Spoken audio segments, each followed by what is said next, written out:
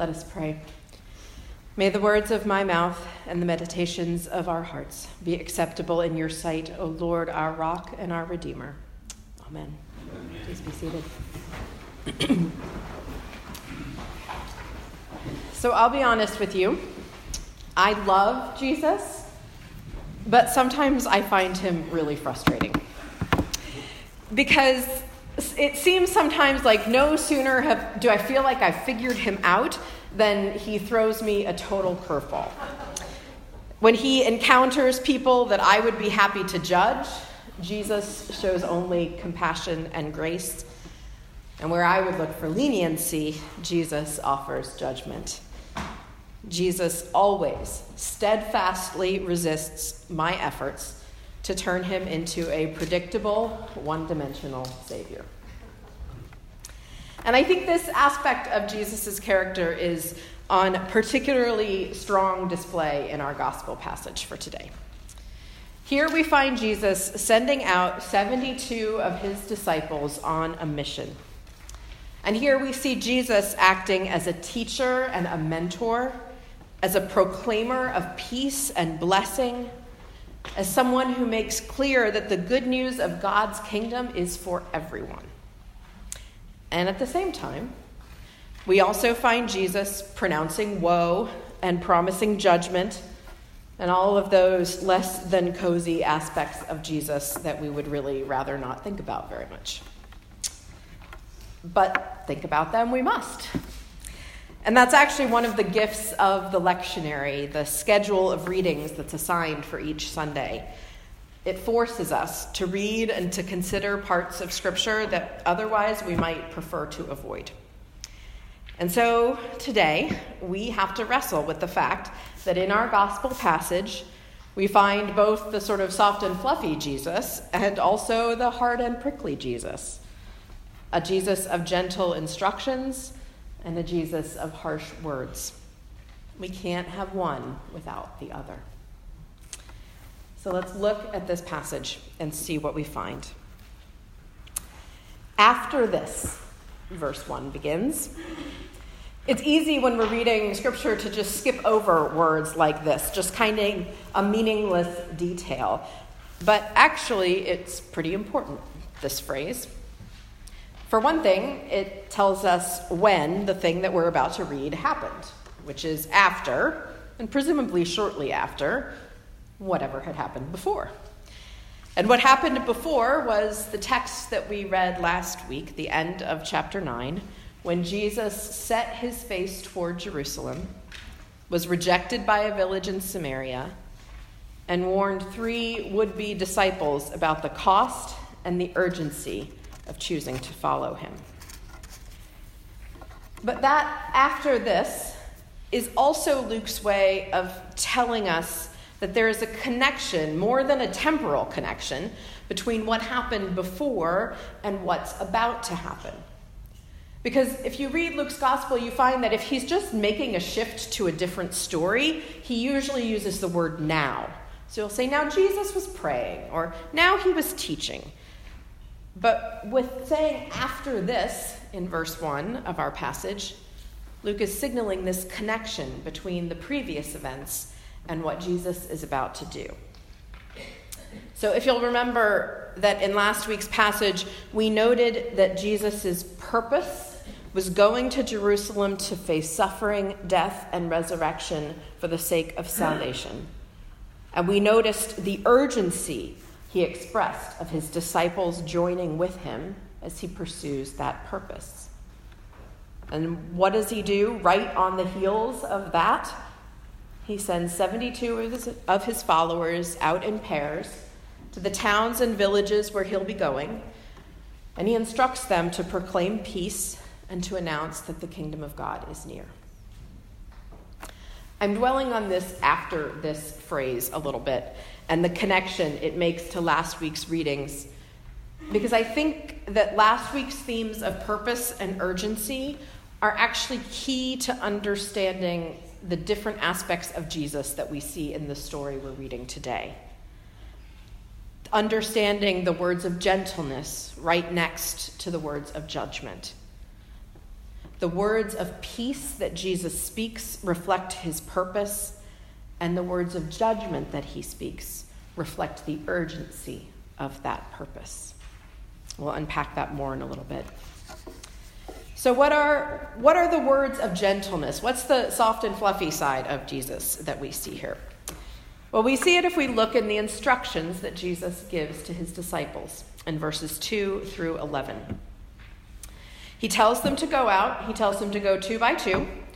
And he tells them, don't carry anything with you. No extra supplies. Nothing that would make them self-sufficient. Instead, he tells them that they're going to depend on the hospitality of the people to whom they have been sent. That means that they're going to stay with them, that they're going to get to know them, that they're really going to connect with them. And they will connect with them in the way that happens, that position of humility that happens when we receive others' hospitality. So they're to go out, not carrying extra supplies, and they're to enter a house and say, peace be to this house. Peace is the thing they are to lead with. Peace is shalom. It's that blessed state of God's reign and rule when all is as it should be. And that is what the disciples are to lead with. They come and they bless the house with the shalom of God. Jesus doesn't tell them, before you say anything, figure out whether these people seem worthy of my peace. He doesn't tell them, only go to houses where people do X or Y or Z so you don't accidentally speak peace over those other people. The opportunity to receive God's peace is offered to everyone.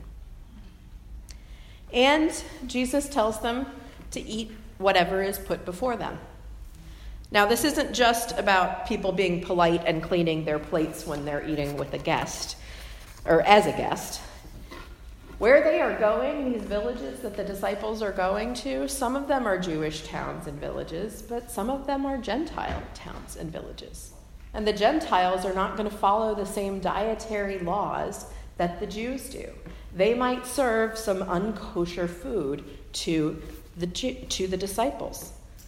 And Jesus says, that doesn't matter. Eat what is given to you.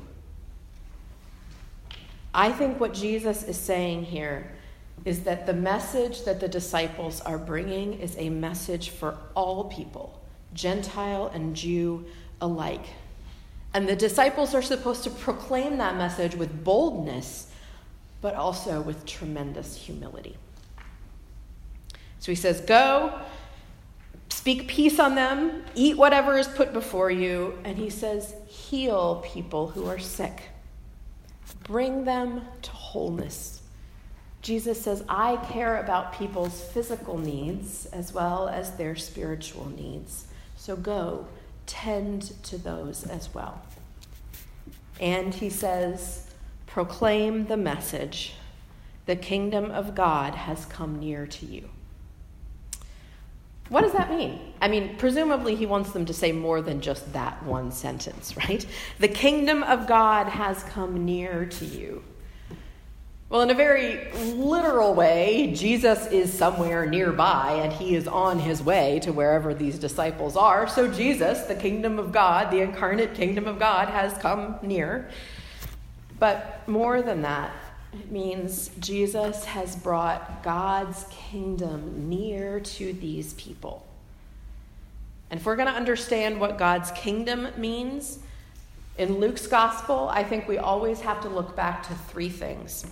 The first is the Magnificat, Mary's song after the angel tells her that she is going to be pregnant with Jesus. And she praises God in this song for scattering the proud, bringing down the mighty, exalting the humble, filling the hungry, and sending the rich away empty. The second thing we have to keep in mind is Jesus' first sermon in Nazareth when he quotes Isaiah. And he says, "The Spirit of the Lord is upon me to proclaim good news to the poor, liberty to the captives, sight to the blind, liberty to the oppressed, and to proclaim the year of the Lord's favor." And then the third thing is what's called the Sermon on the Plain in Luke. It's what we hear as the Sermon on the Mountain in Matthew. The Beatitudes. Blessed are the poor, blessed are the hungry, blessed are those who weep and those who are oppressed. But woe to the rich, to the full, to those who laugh, and to those who are well esteemed. This is the message of the kingdom of God that the disciples are supposed to bring to these towns and villages that they visit. And Jesus makes it really clear, this will not always be a popular message. He says, I'm sending you out like lambs in the midst of wolves. Who wants to sign up for that job? He says, people won't receive your blessings of peace that you offer. He says, some people may not receive you at all. And for those who don't receive the blessing of God's peace and the proclamation of God's kingdom, what are the disciples supposed to do for them? Well, he says, shake the dust off your sandals as you leave town. But as you do that, say to them, nevertheless know this, the kingdom of God has come near. Even for those who won't receive Jesus' disciples, Jesus still wants to leave them with words of good news.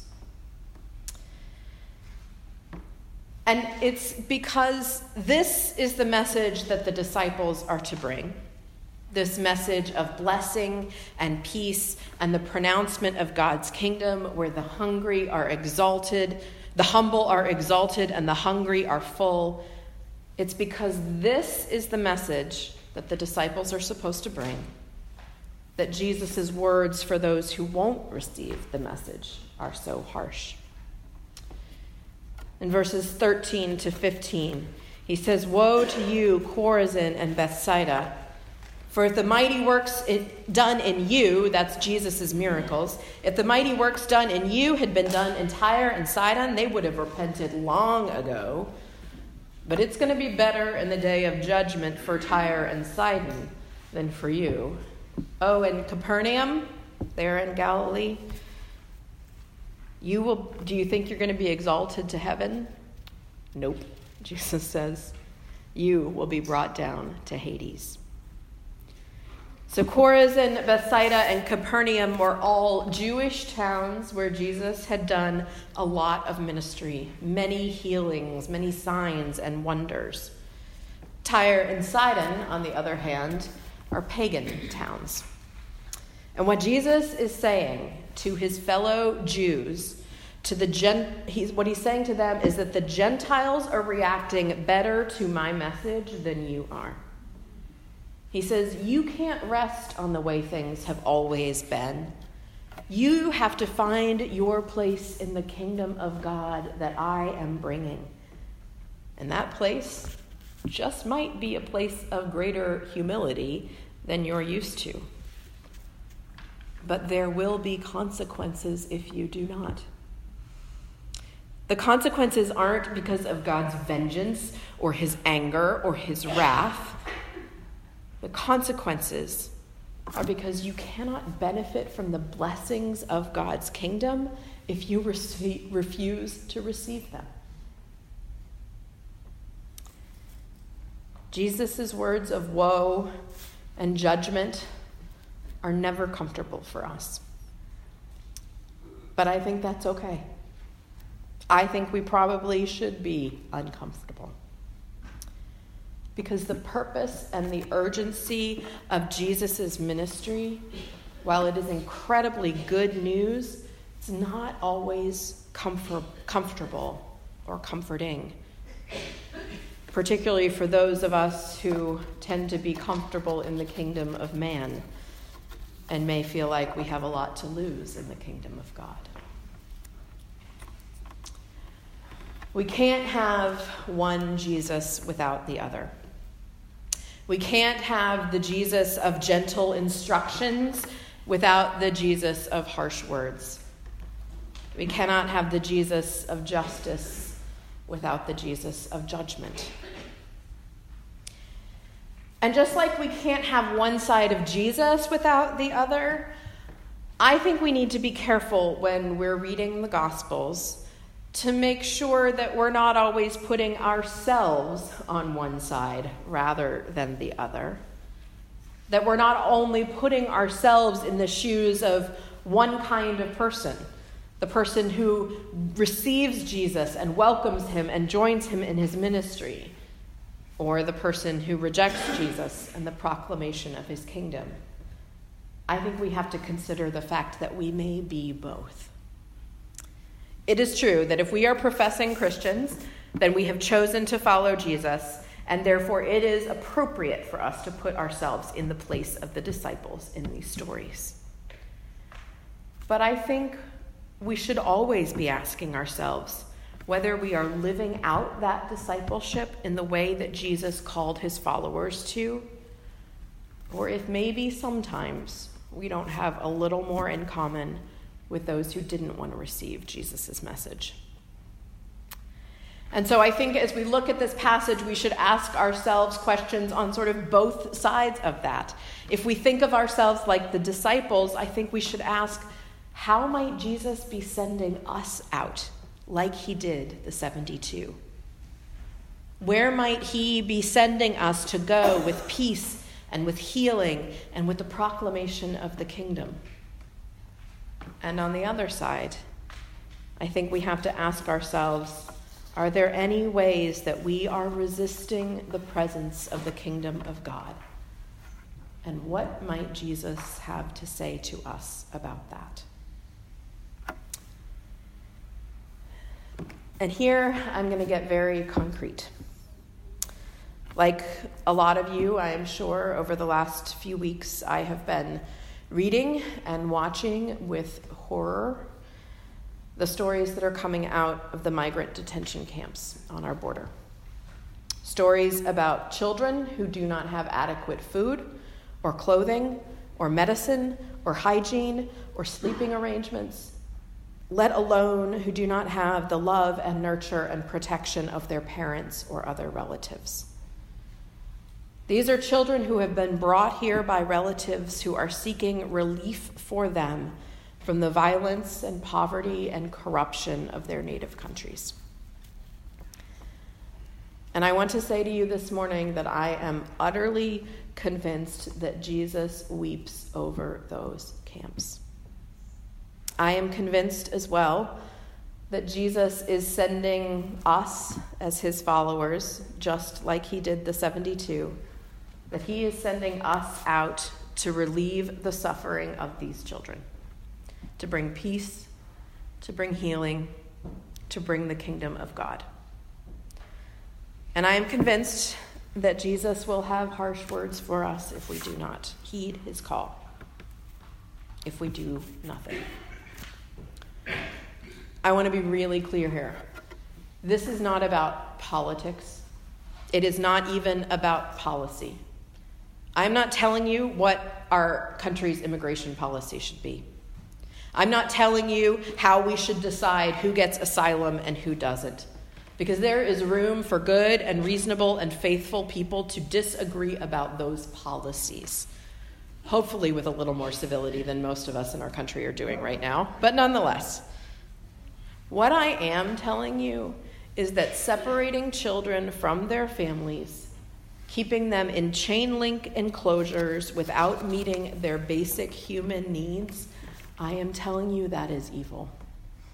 And Jesus wants us, he wants to send us, who are his disciples, he wants to send us out to do something about it. What does it look like to be disciples who are sent out to do something about it? I've been reading about St. Clement's Church in El Paso. It's an Anglican church, just like ours. And they have been caring over the last number of years for migrants who are released from detention centers awaiting their asylum hearings. When people are processed through these detention centers and sent out to wait for their hearings, they're often just left in the middle of a city they don't know, with no money, no food, no resources, no ability to speak the language. And so what a lot of churches in these border cities have done is come around and started caring for these vulnerable folks. So for years, St. Clement's has been offering every month or so for 3 days at a time, beds, shelter, food, showers, care for these migrants. And from that, what was once just responding to a need, as I read in one of their stories, it's now a crisis. And they're just fumbling to respond to all of this need that is around them. And they're certainly not the only church in town that is doing this. And they have developed out of this need a whole organization that is trying to meet the needs of the vulnerable migrants in their community. A friend of mine named Heather Gormley is a priest in a church in Indiana. It's a church plant called Tree of Life Anglican Church. It's really not a lot bigger than our congregation, a little bit younger. But she brought some people from her congregation from Indiana down to El Paso. Adults, youth. They came and they went to St. Clement's and they helped. They packed bags full of supplies. They cared for the people who were staying there. And they also went to Clint, Texas, which is the town where the biggest camp housing these children is. And they stood outside the camp and they sang. They sang, "Sing Alleluia to the Lord. Jesus is Lord of heaven and earth. He's coming back someday to reign." They stood outside that camp along the side of a busy road in the dry Texas dust, and they sang the proclamation of God's kingdom. And they held signs in Spanish that said, "Jesus loves you."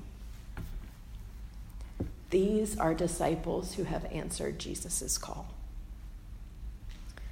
And we can't all do that. I get it. We literally cannot all drive to El Paso. That probably wouldn't ultimately be that helpful anyway. But we can do things that make a difference. We can call our elected representatives. We can donate money and supplies to the organizations that are caring for these people on our border. AnglicanImmigrantInitiative.com is one organization that's begun through our province. And from there, you'll find links to this church in El Paso and ways to give money online by check. They also have an Amazon wish list where you can go in and just purchase the supplies that they need. So we can donate money or supplies, and we can pray. I know often this gets put on at the end of the list, like some sort of yeah, when you've done all the stuff that really helps, then you can pray. But you and I both know that that is not how prayer is. I was reading a piece in the Atlantic magazine this week. It was published a couple weeks ago by Caitlin Flanagan. And she's a journalist, quite well known, and she is a Christian, despite having been raised by atheist activist parents in Berkeley, California in the 60s. And she's reflecting some on her upbringing and how that has influenced her response as a Christian to what is going on at the border.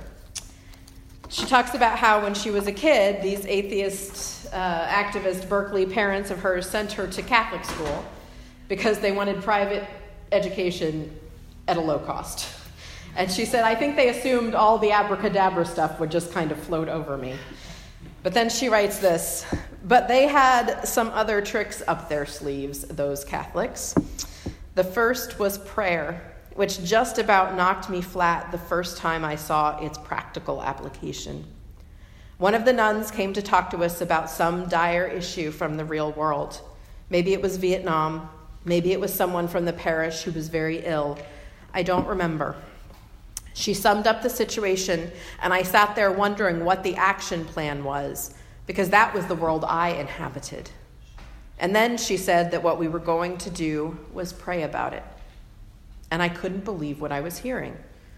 Something terrible was happening, and it would somehow improve if a classroom full of sixth graders closed their eyes and mumbled. This was the most radical thing I'd ever encountered.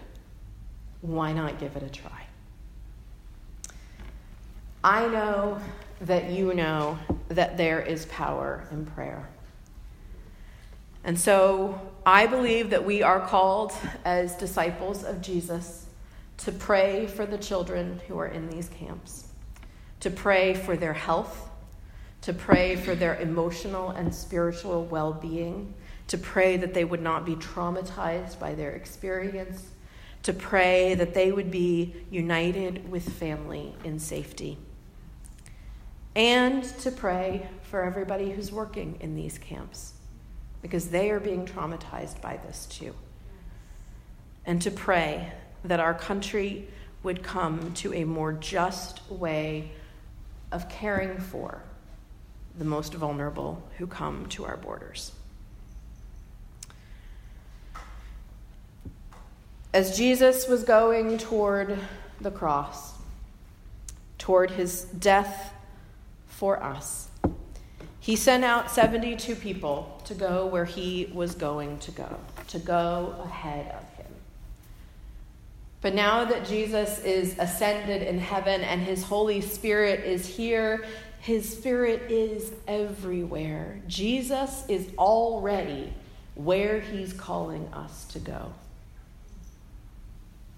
I'll close again with Caitlin Flanagan's words, how she ended her article, because these words are my feelings as well.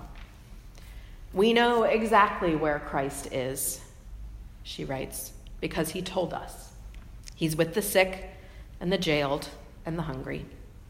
He's in those camps with those suffering children, and we need to be there too. Lord, would you give us the grace to answer your call? Amen.